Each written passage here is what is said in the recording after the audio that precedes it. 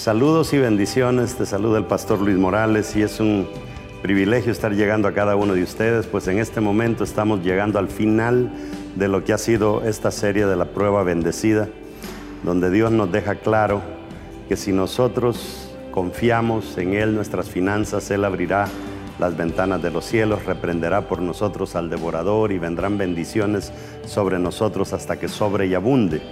Pero también hay una contraparte a eso, que nos habla el Señor de no sentarnos en silla de escarnecedores, no recorrer los caminos de la gente mala, y al final pues hemos concluido con algo que Dios quiere que sí hagamos, 3 cosas que Dios dice no hagan y una cosa que Dios quiere que sí hagamos, y es el mantenernos agarrados de su palabra, porque dice que seremos como árboles plantados junto a corriente de las aguas, que aunque venga la peor sequía, pues nosotros no vamos a dejar de estar verdes y nuestro fruto siempre estará allí a su tiempo.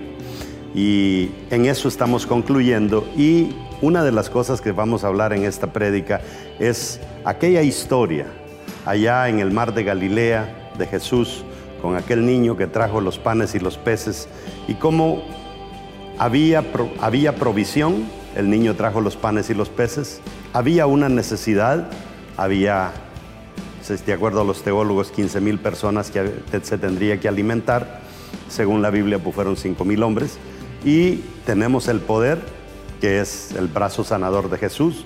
Jesús agarra el pan, lo eleva, ora, pero todavía no se lleva a cabo la multiplicación. Y cuando Él ora, lo baja y lo parte.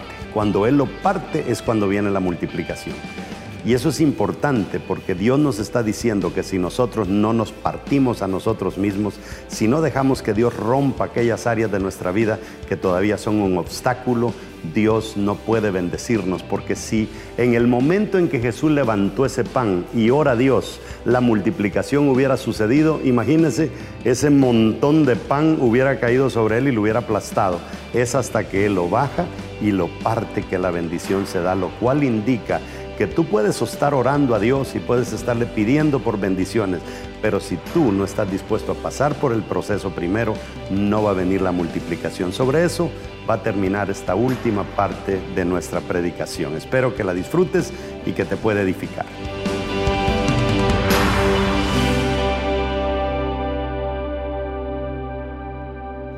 Agarre su Biblia y va a declarar conmigo, pero declaremos creyéndolo, hermano. Yo cuando hago esta declaración y hablamos de que si Él dice que tengo riquezas, yo soy rico, yo lo creo. Usted puede ser rico sin su dinero, puede ser rico con el dinero de otro, cuando usted cae en gracia.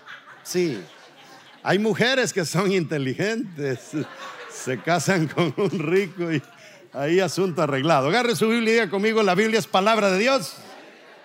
Si Dios lo dice, yo lo creo. Si Él dice que tengo riquezas, soy rico. Si Él dice que tengo salud, soy sano. Si Él dice que tengo salvación, soy salvo. Si Él dice que soy su hijo, soy importante. Por eso, de hoy en adelante, nadie más me definirá. El único que me define es Dios, mi hacedor. Démosle un aplauso a Él.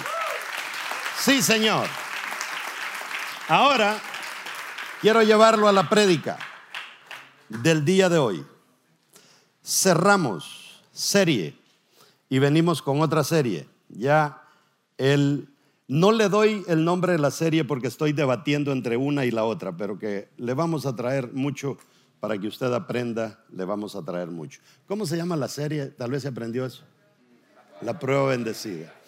Mira lo que dice la palabra. Multimedia, si me ayudas ahí con los textos bíblicos para los hermanos que no tienen, a petición de ustedes les dije, tiren texto por texto porque dicen que hay mucho texto y no pueden ni leer. Dice, bienaventurado el varón que no anduvo en consejo de malo. Eso lo vimos en la parte número 1 de la serie, andar en consejo de malo. Ni estuvo en camino de pecadores. Ese es el número 2. De ahí vimos 2 prédicas, ya llevan 3. Ni en silla de escarnecedores se ha sentado, y ahí van 4. Y ahí sucesivamente. Sino que en la ley de Jehová está su delicia, y en su ley medita de día y de noche. Esa es la clave para recibir la prueba bendecida. Aquella prueba bendecida que dice, probadme ahora en esto. La gente dice, lo voy a probar, voy a dar 100 a ver si me devuelve 1000. No funciona así. Esto es clave. Mire lo que dice el 3. Será, diga conmigo, árbol plantado. Árbol plantado, eso quiere decir estabilidad. Dios quiere cristianos estables. Hay algunos de ustedes que yo los veo aquí siempre. Yo no tengo ni que preguntarme. Y hay una señora que sabe, así de cariño le puse un apodo y le gusta a ella. Le puse el cometa Harley.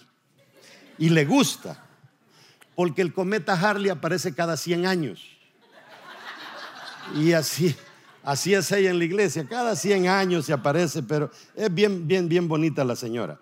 Entonces, dice, será como árbol plantado junto a corrientes de aguas que da su fruto en su tiempo y su hoja no cae. Y todo lo que hace prosperará. Todo lo que hace prosperará. Mire, usted vende churros, le funciona. Usted vende mangos picados en la calle, le funciona. Usted vende refresco de tamarindo en downtown, le funciona. Todo. Usted lustra zapatos, le funciona. Pero mire, aquí está la prueba bendecida. Traed todos los diezmos al alfolí y hay alimento en mi casa y probadme, dice el Señor. Ahora en esto, probadme, dice Jehová de los ejércitos. Si no, os abriré las ventanas de los cielos y derramaré sobre vosotros bendición otra vez, hasta que sobreabunde. La anterior que decía, que da fruto a su tiempo y su hoja no cae y todo lo que hace prosperará. ¿Me captó hasta ahí? Bueno, siéntese, vamos a entrar. Ayúdeme con la gente que tuitea. No chisme en este momento. Ayúdeme mejor a subir frases. La semana pasada dijimos algo. Dijimos que las bendiciones están en el hacer. Diga conmigo, hacer. Hacer. Si usted no hace, no surge nada.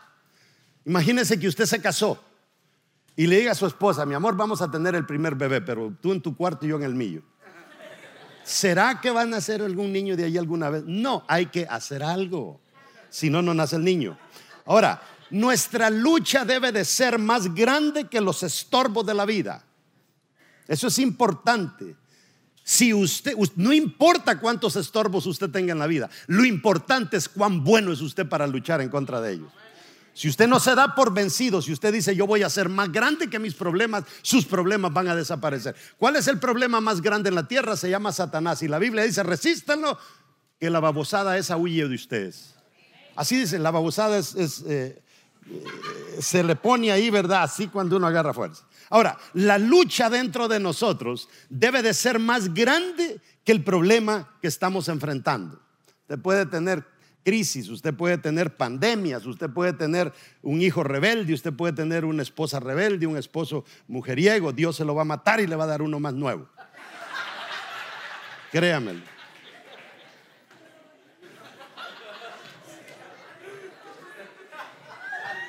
Mire, yo a veces me sorprendo. Yo a veces, usted me va a ver que me río solo y es que entró un hermano que tal vez lo engañó la esposa y la esposa ya estaba media ruca, y sale con un Ferrari, hermano, una mujer nuevecita, 0 millas, y la veo y digo, Dios es bueno. Dios es bueno. Y por no decirle, mire, y esas 0 millas, ¿dónde la encontró? No, ya tenía sus millas, pero no estaba tan arruinadita como la otra. Ahora, Dios no puede bendecir disfunciones. El diablo es especialista en traer disfunciones a la familia, al grado que dice es que él vino de una familia disfuncional. Si usted salió de una familia disfuncional, que papá era un desastre, que mamá era un desastre, usted le encendía el cigarro de marihuana a su mamá y usted todavía no ha fumado marihuana, no quiere decir que usted heredó el desastre. Usted no tiene que ser un desastre. Yo le echaba el licor a mi papá cuando él se lo tomaba, decía, échame otra, y ahí se lo echaba y no salí borracho, gracias a Dios. Dios es así. Ahora, Dios no puede bendecir disfunciones, Él bendice funciones. Usted tiene que ser una persona funcional, que funcione. Ya cuando usted tiene algo en su casa que no funciona, usted dice, ¿qué día pasa la basura? Voy a sacar este sofá porque solo tiene 3 patas y traía 4. Y comenzamos a botar lo disfuncional. Ahora, la pregunta mía es, si en esta pandemia usted es disfuncional para Dios, no se sorprenda si se lo lleva el Señor para el más allá. Porque ¿para qué si no me funciona allá? Tal vez aquí en el cielo, aunque sea cosquillas, me le va a hacer a San Pedro para que no se me duerma. Dios no puede bendecir lo que no hacemos. La bendición está en mi acción. Eso créalo. Si usted no hace nada, a usted le va a ir muy, muy mal. Dios primero forma a sus hijos para lo que serán. Nos prepara para lo que va a suceder. Pero cuando Él nos está formando para lo que vamos a hacer, nosotros le preguntamos: ¿por qué, Señor? En base a lo que usted es. ¿Me está entendiendo? No le pregunte por qué lo está formando en base a lo que usted es, porque Él no ve lo que usted es ahora, Él ve lo que usted va a hacer mañana. Pero para usted llegar a lo que usted va a hacer mañana, Él necesita prepararlo. ¿Está conmigo? Los que tienen bosquejo, importante ahí, punto número 1, vamos a ver algo sobre los panes y los peces para enseñarles algo. La historia de los panes y los peces es bien interesante. La tenemos en el libro de Mateo, capítulo 14, verso 19. Dice: luego de ordenar que la gente se sentara sobre la hierba, Jesús tomó los 5 panes y los 2 peces. Vamos a agarrar un pedazo de pan acá como un ejemplo. Entonces, ellos no andaban nada. Era un niño, el único que había traído provisión. Nadie más andaba provisión. Diga conmigo: provisión. Agarran 5 panes y 2 peces, ya tienen la provisión. ¿Ok? Ahora necesitamos la necesidad. ¿Estaba la necesidad presente? Sí. ¿Cuántos hambrientos habían? Como 5,000, según los expertos eran como unos 17,000 contando niños y mujeres. Entonces ya tenemos la provisión y tenemos la necesidad. Pero la provisión es limitada. Ahora, ¿cómo llegamos a tener provisión limitada a tener provisión suficiente? Póngale mucha atención, porque es que la Biblia no deja estas historias porque Dios no tenía nada que hacer. Él deja estas historias porque son posibles. Yo se lo digo, mi amado hermano, cómo Dios nos ha bendecido en medio de esta pandemia. Jesús tomó los 5 panes y los 2 peces. Mire, los toma. ¿Y qué dice después? Después dice: tomó los panes y los peces, miró al cielo. Mire todos los ejercicios. Toma, primero el niño trae, recibe, toma, mira al cielo. Dice el versículo: miró al cielo y dio gracias a Dios. Dio gracias a Dios, oró. ¿Está conmigo? Después dice: partió los panes y después de que los partió, se los dio a sus discípulos para que ellos repartieran a la gente. Y de repente, más panes y más panes y más peces y más peces y más peces. ¿Está conmigo hasta ahí? Fíjese que el liderazgo hoy en día no es fácil. Tenemos un liderazgo terrible. Nosotros tenemos que pasar actualizándonos a cada rato. Usted sabía que está más o menos calculado que decían antes: no predique muy largo porque la gente ya no aguanta 45 minutos. Y tienen razón. Pero son esta gente esporádica, la gente que no quiere relación con Dios. Pero hay gente que sí aguanta los 45. Ahí con un chiste aquí y una torcita de brazos por allá y, ¿verdad? Y una maldición que tiran algunos si usted no termina. Si no escucha la última palabra en mi prédica, le cae una maldición, dicen algunos. Para que usted: ay, Dios mío, ya estoy durmiendo, pero tengo que llegar hasta el final. Ahora, el liderazgo hoy no es fácil. No es fácil. Ahora se calcula que el tiempo que una persona escucha son 1 minuto 38 segundos. Se acabó. Si usted no dijo algo que valga la pena en 1 minuto 38 segundos, usted lo perdió. Por eso es que el libro que alguien escribe, el primer capítulo es lo mejor del libro, porque no quiere perder al lector. ¿Me está entendiendo? Por eso Génesis debería ser un gran libro, Mateo tiene que ser un gran libro, el Salmo número 1 tiene que ser un gran libro, porque ahí Dios nos quiere decir cosas maravillosas. Pero como es una traducción del hebreo y algunas traducciones se entienden, otras usted solamente las pasa por alto y dice: yo no entendí qué quiere decir. Vamos a agarrar una. ¿Qué palabra? Dígame una que usted no se sepa. Dice: vamos a agarrar pecado, ya todo el mundo sabe que es pecado. Pero agarremos fornicación, ya todo el mundo sabe que no solo sabe que es fornicación, hay muchos fornicarios, ¿verdad? Pero ese es tema para otro día. Pero hay palabras que nosotros cuando llegamos ahí, la leemos y ahí lo dejamos, pero hay profundidad en eso y es lo que estamos haciendo acá. Ahora, nosotros tenemos que entender que hoy en día es difícil ser padre, es difícil ser madre, es difícil ser una buena persona cuando ser una mala, uno sale adelante más rápido. Y al final puedo ser pícaro 40 años y en el año 41 Dios me perdona. Y ese es el camino que mucha gente agarra. Entonces, pero no es fácil hoy en día, ¿verdad?, ser buen padre. Que con todo el trajín del día usted todavía agarra a su niño, lo lleva a la escuela, después de eso lo lleva a la clase de música, lo lleva a la clase de ballet, lo lleva a esto para que el niño crezca a ser alguien que vale la pena. Y la mayoría de la gente que está haciendo, roncando, durmiendo mientras usted pasa con sus niños para arriba y para abajo. Lo terrible es que dentro de unos 20 años los dolores de cabeza suyos van a ser mínimos comparados a los de la gente irresponsable. Ahora, nosotros ya debemos de ser inteligentes en cómo oramos. Ya nosotros debemos de dejar de pedir a Dios que bendiga mi vida si yo no me he comprometido todavía a pegarle con fuerza a los problemas. Hay gente que viene a la iglesia esperanzado que Dios es... ¿Se recuerdan ustedes las sorpresas que compraba uno antes cuando niño allá en Latinoamérica? Unas bolsitas de dulce y venía un juguetito. Y nosotros no comprábamos las sorpresas. Las sorpresas son 10 años más o menos atrás. No, estamos hablando 30 años atrás.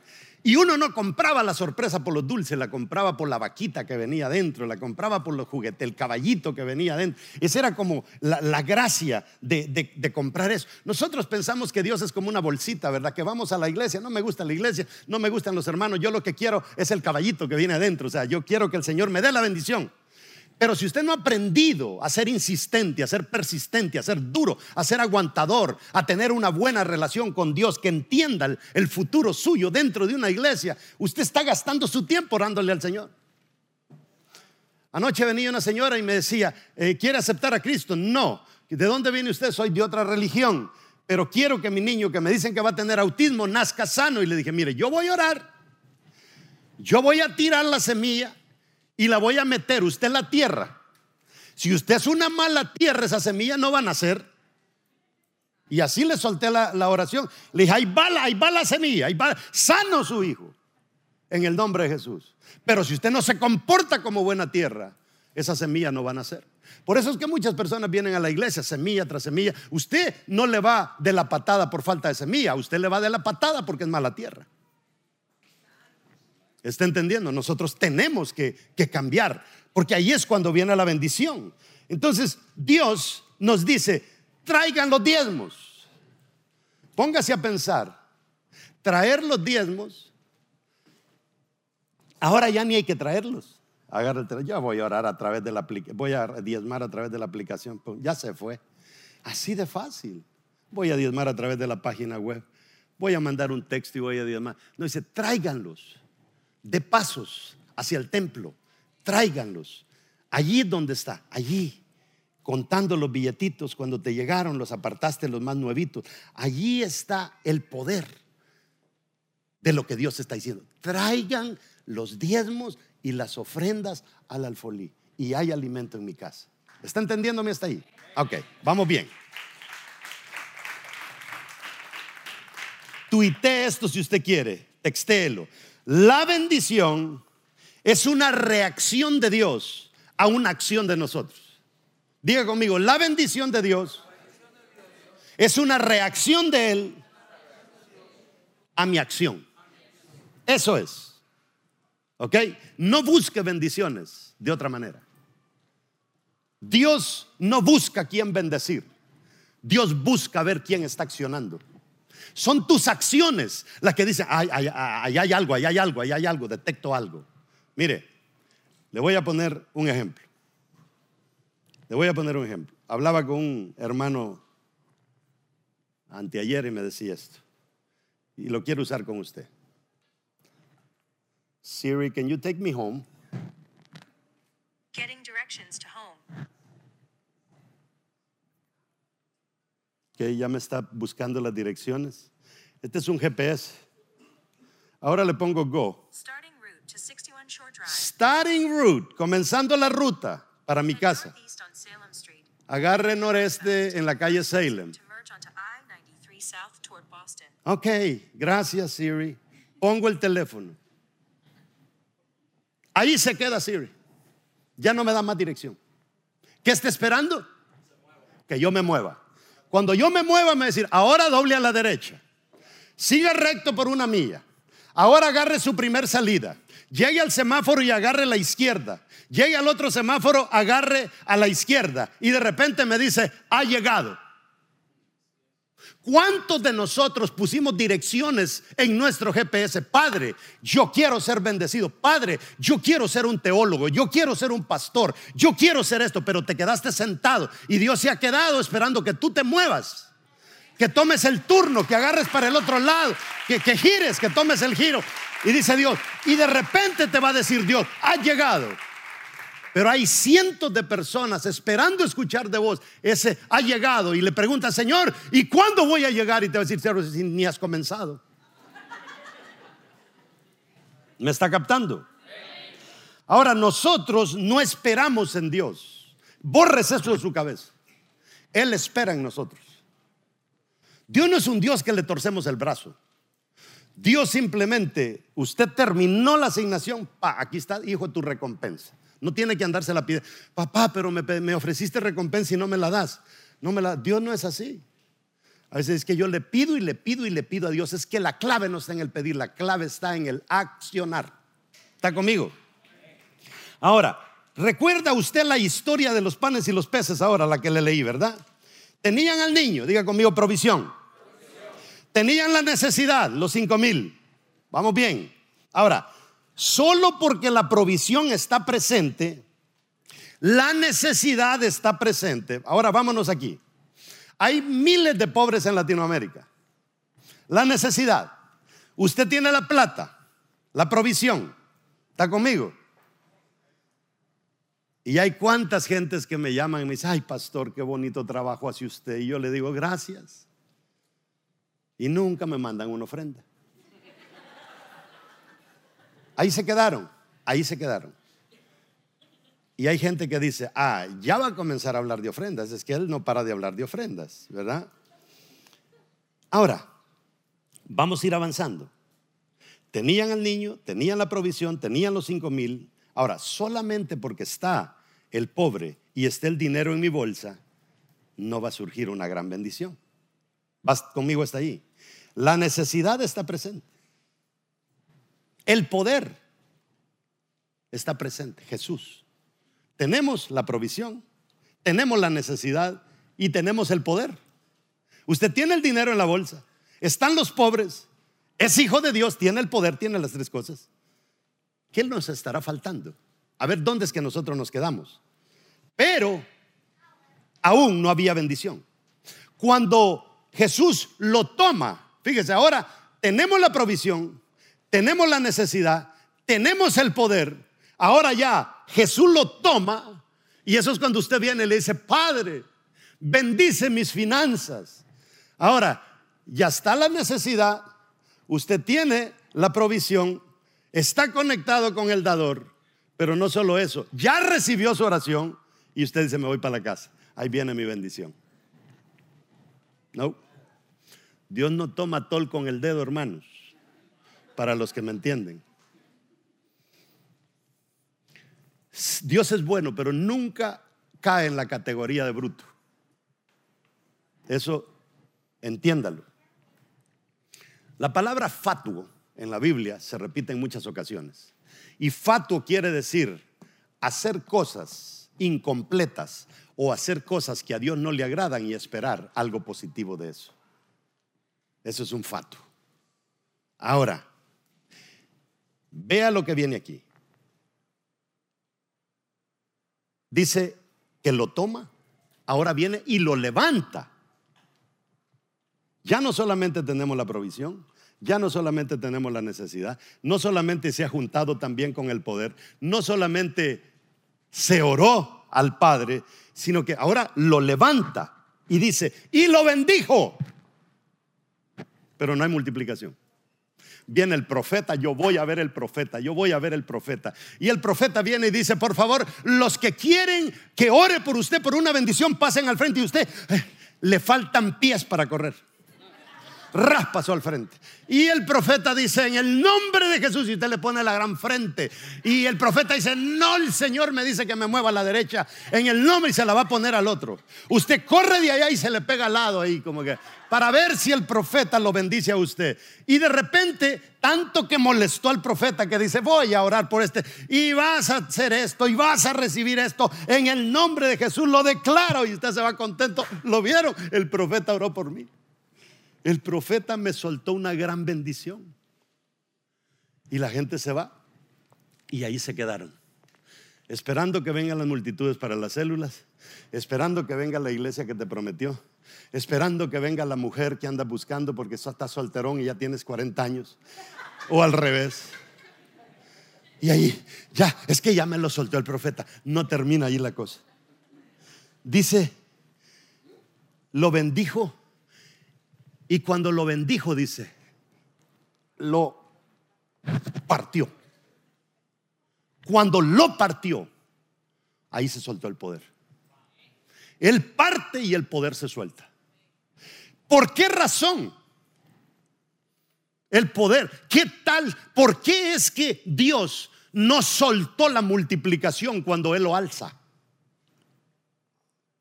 Sino que Dios suelta la bendición cuando después de alzarlo lo trae, lo rompió.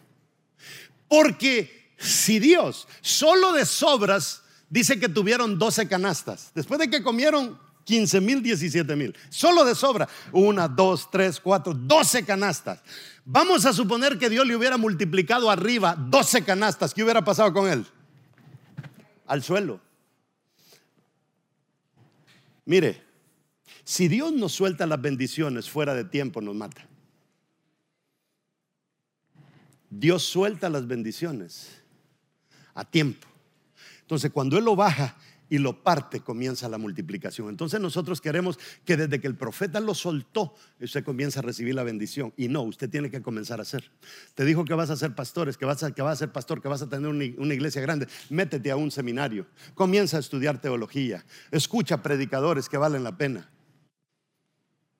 Y de repente te vas a dar cuenta que la profecía se convirtió en realidad.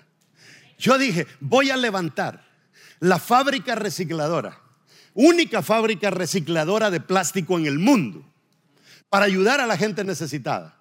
De una vez me di cuenta que esto era casi imposible, porque estábamos hablando de casi $200,000. Y se comienza a dar una cosa, primero el tipo que me da la fórmula me pedía $50,000. Y ahora con la pandemia le dije, hijito, ni sueñe con 50, 25 si usted quiere le doy. Me dijo, entrémosle. Entonces todo se ha ido dando, pero ¿sabe qué? Yo me fui a meter a Cali, Colombia. Allá hablé con el alcalde, hablé con gente, me metí y mire, en todo eso, en Cali yo solo, allá en una calle ando con mi celular, ando buscando comida colombiana para comer. De repente pasan 5 motos y me robaron mi celular. ¡Ah! Señor, ¿a esto me mandaste a Cali? ¿A que me robaran mi celular? Le digo que hubiera querido que hubiera una aplicación que yo tuviera un control remoto y lo apretara y el teléfono explotara. Pero ¿sabe qué? Más adelante el Señor me estaba esperando con el equivalente a más de 100 celulares de lo que yo había perdido. Las personas que quieren ser doctores, que quieren ser astronautas, que quieren ser banqueros, diga conmigo, tienen que estudiar. Amado hermano, usted compra un título en internet y le aseguro que se lo van a mandar, pero eso no vale nada, preso puede terminar. La diferencia entre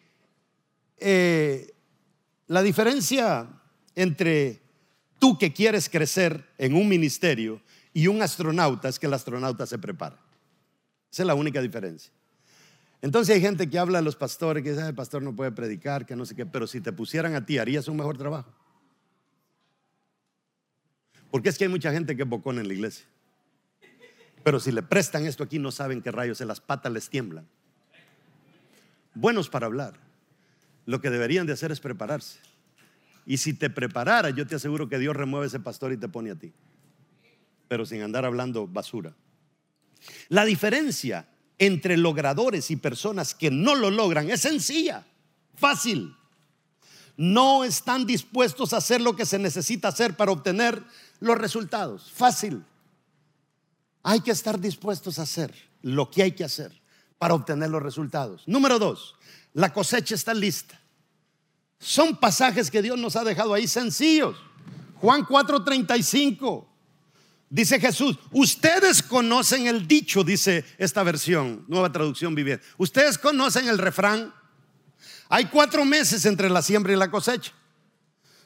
Pero yo les digo, despierten. ¿Qué dice Jesús? O sea, ustedes no son tontos. Ustedes saben que la cosecha en lugares calientes dura 3 meses, en lugares medio fríos duran 4 meses, en lugares fríos duran 5 y hasta 6 meses. Si usted quiere sacar frijoles, quiere sacar maíz. Y ustedes saben, conocen la fórmula. Ustedes meten el grano, tienen que esperar 4 meses y sacan la cosecha. Pero dice Jesús, pero yo les digo, dice, yo les digo, despierten y miren a su alrededor. Los campos ya están listos para la cosecha. Y los discípulos no le atinan. No entienden. Cuando llegan allá y ven que Jesús está hablando con una samaritana, dicen, por el amor de Dios, miren al maestro. ¿Será que ya? Y comienzan a ver a la mujer. No entienden. Nosotros sabemos muchas cosas, pero cuando nosotros nos metemos al mundo de la fe, hermanos, esto funciona de otra manera, totalmente diferente. Nosotros somos bien calculadores y dicen, no, el hermano tiene 20 años de ser cristiano y el mismo inútil. En parte tienen razón, porque el tipo nunca decidió crecer, pero no todos nos quedamos a nivel de enanos. Usted, mire, usted pudo haber comenzado de 8 años en la iglesia y ahora es bien altote, pero espiritualmente es un enano. Es una matemática totalmente distinta. La gente espera que Dios les bendiga para después hacer las cosas, pero no es así. Es a la inversa. Dios espera que usted haga para comenzar a hacer las cosas. Usted espera que, hay gente que dice, es que el día que yo sienta a Dios, ese día voy a comenzar a ir a la iglesia. No es así. No es cuando tú digas, es cuando tú comiences a hacer. Cuando tú comiences a buscarlo, aunque te duermas. Señor, ¿será que estás ahí? Hay un predicador por ahí argentino que hace años compartió un mensaje en una conferencia a la que yo fui. Dice que le dijo al Señor, Señor, mira, mátame, pero quiero experimentarte, porque ya me cansé de ser cristiano y no te siento para nada. Le vino el Espíritu Santo y lo bautizó. Y dice que pasó 3 días riéndose. Ya se moría. Tuvieron que orar e interceder por él para que Dios lo soltara, porque él pidió muerte para bendecirlo. Hay un pastor de nosotros en El Salvador que no pasaba de 60 miembros. Y un día se acostó ahí por diciembre y le dijo, Señor, yo me voy a acostar. Si esta iglesia no va a crecer, Señor, yo me voy a acostar y me voy a despedir de mi esposa. Ni me voy a despedir de mi esposa. Aquí me acuesto, Señor, y mátame. Y se acostó y se arropó. Fue en Navidad. El otro día despertó y despertó vivo. Dijo, ve, no me morí. No me morí. Hermano, la iglesia le creció en meses a 500 personas. Literalmente ustedes conocen la iglesia y han oído de ella. Es que Dios, amados hermanos, trabaja bien contrario a como nosotros pensamos. Recuerda esto, dice, mire, el progreso tiene que usted recordar, está en el proceso. Si no hay proceso, no hay progreso. Si no haces nada, no hay progreso. No se progresa de esa manera. Por muy feos que vean los tiempos, es que de esta no vamos a salir. Usted lo que tiene que hacer es declare, este es mi año. Pero no solo declare, yo voy a trabajar, yo me voy a poner las pilas. Hay que se queden estos ahí encuevados en la casa, pero yo voy a crecer. A mí que me importa el virus, que me pegue el virus 2, 3, 4 veces, pero yo a mi Dios no lo suelto. Yo le voy a servir y le voy a servir y le voy a servir. Mire, se acabaron los tiempos en que los hijos de Dios adoraban a Dios con el riesgo. Ay, Jeremías. Jeremías les decía: bola de babosos, si ustedes siguen contradiciendo a Dios, va a venir el hambre, van a venir las pestes y va a venir la espada y los van a matar. ¡Bum! A la cisterna con lodo. No me importa. Yo dije lo que Dios te... Yo tomo riesgos para mi Dios. Ay, por el amor de Dios. Una tos y ay, el virus. Dios mío, ¿quién fue? ¿Quién fue? ¿Quién fue? Y se le quedan viendo al que está a su lado y dice: tiene la nariz descubierta, tiene la nariz descubierta, tiene la nariz descubierta. Dios mío, Dios mío. Jesús llegaba a los leprosos, le ponía la mano en la frente con lepra y sanos. Tomaba riesgos. Eso es lo que nosotros aprendimos de él. Jeremías tomaba riesgos.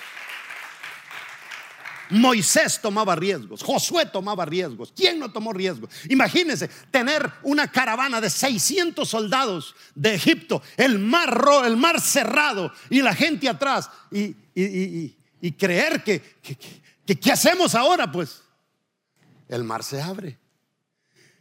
Pero ¿qué es lo que abrió el mar? El riesgo que estuvieron dispuestos a tomar. Entonces no nos preocupemos nosotros por los problemas, simplemente adoremos. ¿Se ha oído que yo siempre digo que hay que adorar a Dios con la confianza? Voy a salir de esta, voy a salir de esta, voy a salir de esta, voy a salir de esta. Mira, nosotros nos metimos en una estación de radio y solamente el alquiler de la torre eran $6,000. Y delante de usted le confieso, dijimos: no podemos pagar con la pandemia, se vino todo a pique. Amados hermanos, para no hacerse la larga, la deuda con esa empresa llegó a $70,000. Y entonces tuvimos que contratar un abogado. Dijimos: no podemos pagar, pero si le bajan, le vamos a pagar. Y entonces el abogado nuestro con el de él se pusieron a pelear y dijo el de ellos: ¿y cuánto pueden pagar? Dijimos: 10,000. Y dijo: no, paguen 30 y el contrato se lo voy a bajar de $6,000 al mes a $2,000 al mes. Haga la matemática, como por 15 años. Haga los números a ver cuánto nos ahorró esa persona. Porque es que usted no tiene que preocuparse, simplemente confía en él. Señor, esta cosa la pueden cortar mañana, pero tú eres mi papá y tú sabes de que no he podido y yo no traje la pandemia y tú no la evitaste.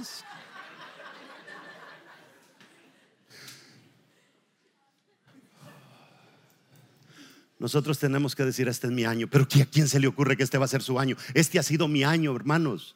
Hemos abierto la radio más potente en el mercado número 1 de los Estados Unidos, en la nación número 1 de los Estados Unidos, en medio de la pandemia. En medio de la pandemia. Ahí van 2 contenedores ahorita para Guatemala, hacer casas para la gente pobre. ¿Quién está mandando contenedores ahorita para hacerle casa a la gente pobre? Dígame. Los habladores, que yo sé que no están aquí, me ven porque están en su casa. Dios les tapó la boca. Dios les tapó la boca. Mire, diga conmigo: voy a trabajar los campos de la esperanza. Yo lo estoy esperando. Yo sé que Dios me lo prometió, Dios me lo profetizó, Dios dijo que así va a ser. Es una esperanza, pero tengo que trabajar los campos. Usted tiene que meterse a trabajar los campos. Trabajaré en los campos de la esperanza. Trabajaré en los campos de aquello por lo que está orando. Es que la gente solo ora, pero comience a trabajar, comience a trabajar. Si usted quiere una novia y Dios ya se la prometió, aprenda a enamorar por lo menos. Mándese a arreglar los dientes por lo menos. Pierda unas libritas, por lo menos comience a trabajar. No, es que yo quiero uno que le gusten las gorditas. No. Haga lo posible. Mi esposa vende producto.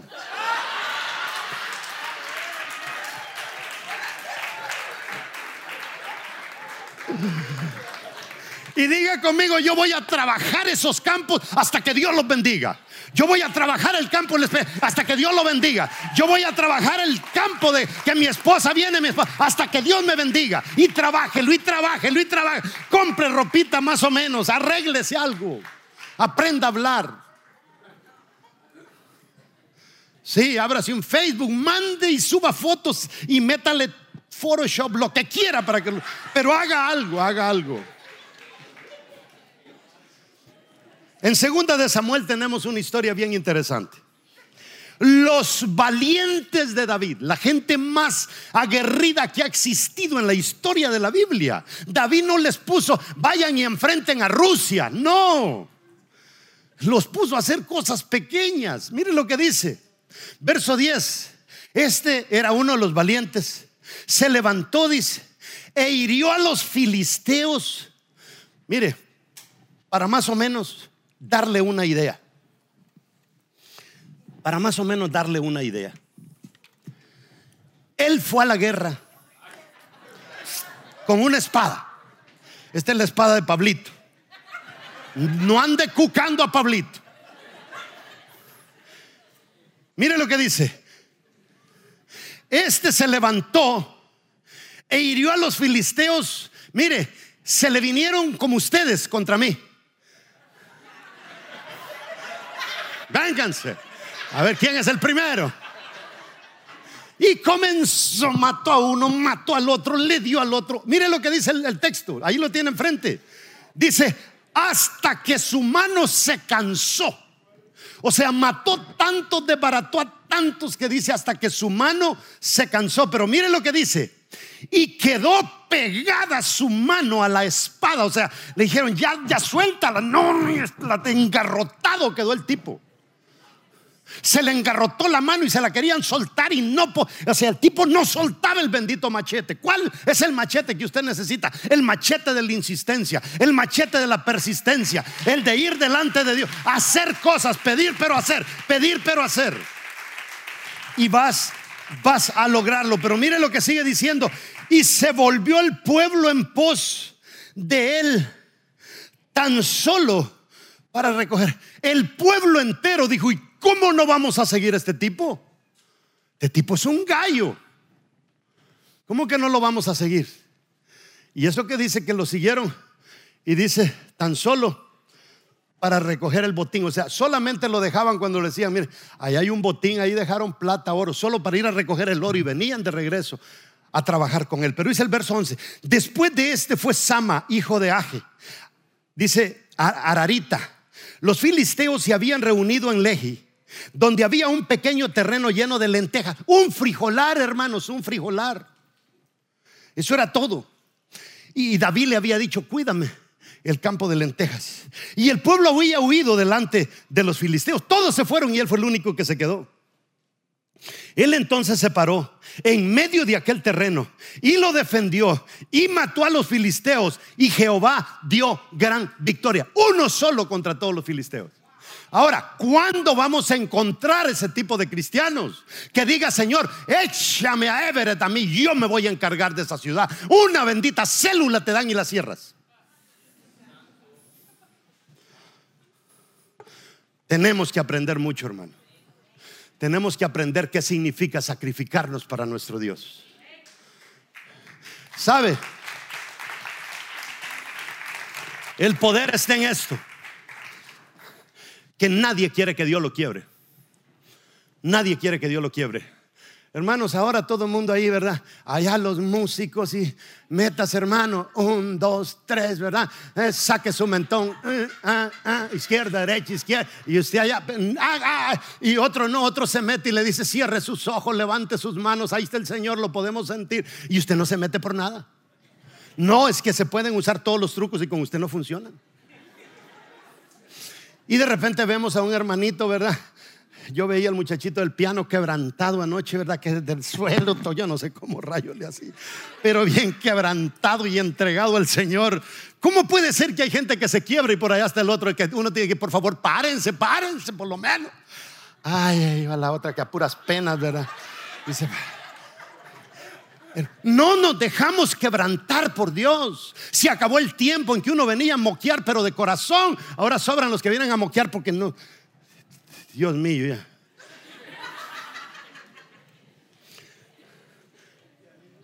Por eso Dios no puede bendecir lo que no hacemos. Metas eso en su cabeza. Dios no va a bendecir lo que usted no hace. No lo puede bendecir. El GPS no te va a llevar a tu casa si tú no te comienzas a mover. Por todo aquello por lo cual ores, pero a lo que no le pones el esfuerzo requerido de tu parte, Dios no lo va a hacer prosperar.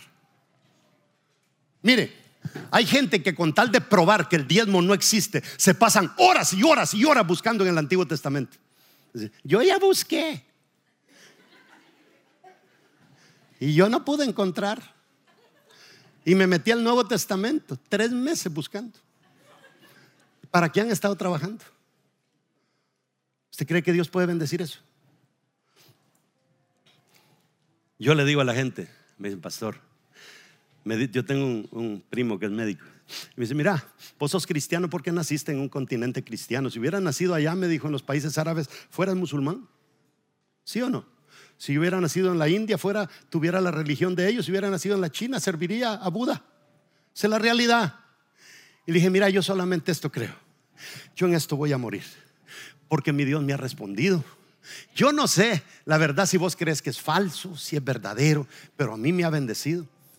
Y yo le digo, yo prefiero llegar al cielo o llegar al fin de los días y que me digan, serviste en vano porque Dios no existe, a que llegue al cielo y que me digan, qué lástima que no le serviste al Señor porque Dios sí es real.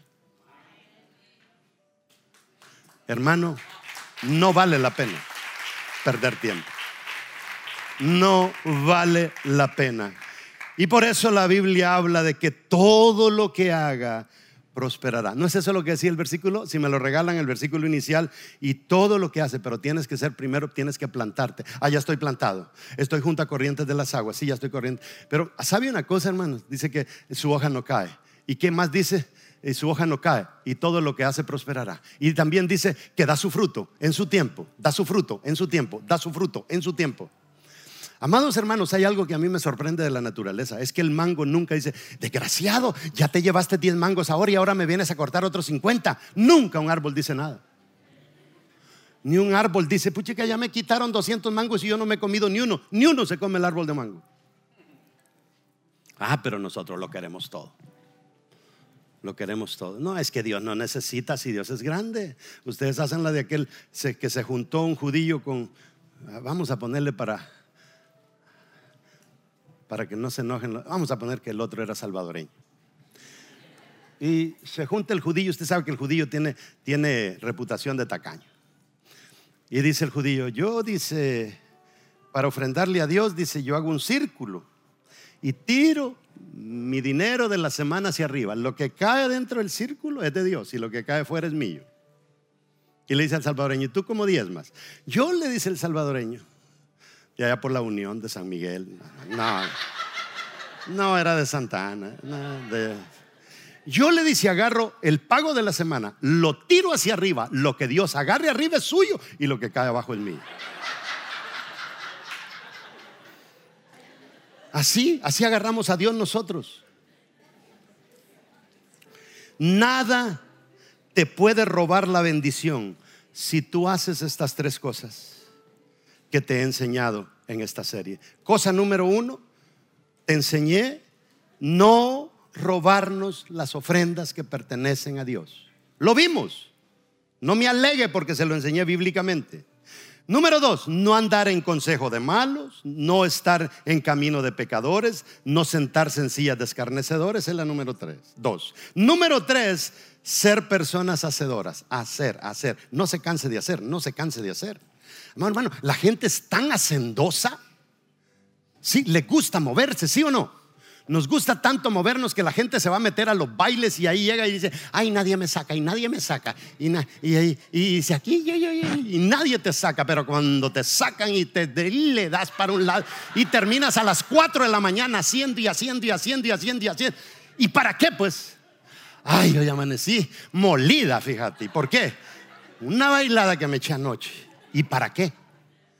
Y cuando venimos a la iglesia, salte, hermano, salte. Nada. Esto funciona en todo. Funciona. Todo lo que Dios creó vive en una constante actividad. Se va el día, viene la noche. Se va el lunes, viene el martes. Se va enero, viene febrero. Todo está en un constante movimiento. Tu cuerpo está en un constante movimiento. ¿Sabe que cuando usted está en el hospital y dice que se murió, dice, ay, parece que está muerto? ¿Qué es lo que hacen? No, tiene pulso todavía. Su cuerpo está en constante movimiento. Así nos diseñó Dios este universo. Amados hermanos, si le llego al punto número 3 no me alcanza el tiempo, pero en esta serie le voy a quedar debiendo el punto número 3, y es: ¿qué hiciste con el talento que te di? Ay, es que ese no se lo puedo. Ay, vamos a ver qué hacemos. Aunque sea una vigilia, se lo voy a predicar. Pueblo de Dios, tenemos a un Dios tan perfecto, tan cabal, pero tan ordenado, no falla. Y la pregunta es si tenemos a un Dios rico, el dueño de todo, dueño del oro, dueño de la plata. Con sus manos nos entretejió en el vientre de nuestra madre. Es nuestro Padre, nos ama, quiere lo mejor para nosotros, nos va de la patada. ¿Por qué? ¿Por qué? Sencillo, sencillo. Usted tiene 2 hijos, uno se sujeta a usted y el otro no. ¿A quién le da más usted? Al que se sujeta. Y el otro dice, solo al otro le da, solo al otro le da. Pues por algo, por algo. Y por eso hay hermanos que son bendecidos en las congregaciones. Tenga cuidado, que Dios no te vaya a bendecir con cosas tan grandes que comiences a robarle a Él, porque ahí sí te vino la desgracia. Tan alegres allá. Póngase de pie.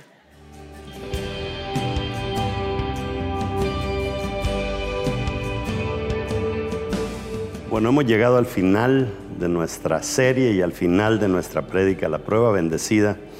Y esta parte realmente a mí me habló mucho y espero que le haya hablado mucho a usted. Y estuvimos hablando de la cosecha está lista.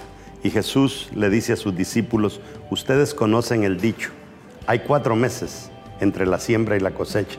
Pero yo les digo, despierten y miren a su alrededor, los campos ya están listos para la cosecha. O sea, nosotros sabemos entender bien cómo se mueven las estaciones del año, cómo se mueven los días, cómo se mueve el calendario y todo. Jesús dice, ustedes tienen bien calculado eso. Lo que no acatan bien es cómo se mueven las temporadas en la vida espiritual.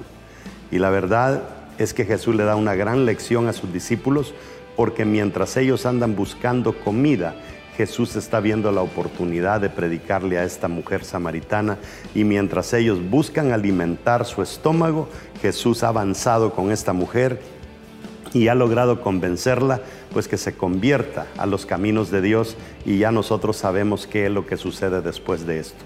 Además, estuvimos hablando de la importancia de dejarnos procesar por Dios, porque nosotros sabemos que los discípulos fueron difíciles de ser procesados. Aún Pedro en los últimos momentos niega a Jesús. Es tan importante el dejarnos procesar por Dios. Y quiero hacerte este llamado.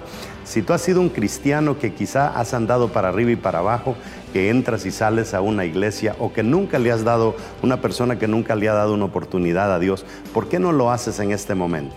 Esta prédica ha sido tan reveladora que nos deja claro que en Dios no hay donde perdernos. O sea, si nosotros realmente nos acercamos a Él, vamos a ser bendecidos si hacemos las cosas de la manera correcta. Él quiere bendecirnos, igual que un padre quiere bendecir a sus hijos, pero el hijo tiene que tener un cierto comportamiento, tiene que tener una cierta cercanía con papá y tiene que tener una cierta relación con papá. Y por eso te pido, ¿por qué no haces esta oración conmigo? Y al hacerla, pasas a restaurar tu relación con tu papá, que es Dios.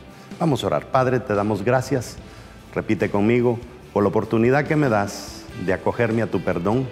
Gracias, Señor, por borrar todos los pecados de mi vida, y gracias por escribir mi nombre, Señor, en ese libro tan importante como lo es el libro de la vida. Gracias, Señor, porque yo sé que en este momento tú quitas mis pecados y yo paso de muerte a vida, paso de condenación a salvación. Gracias por la sangre de tu Hijo, por el sacrificio perfecto que tú hiciste en el Calvario por mí. En el nombre de Jesús oro. Amén.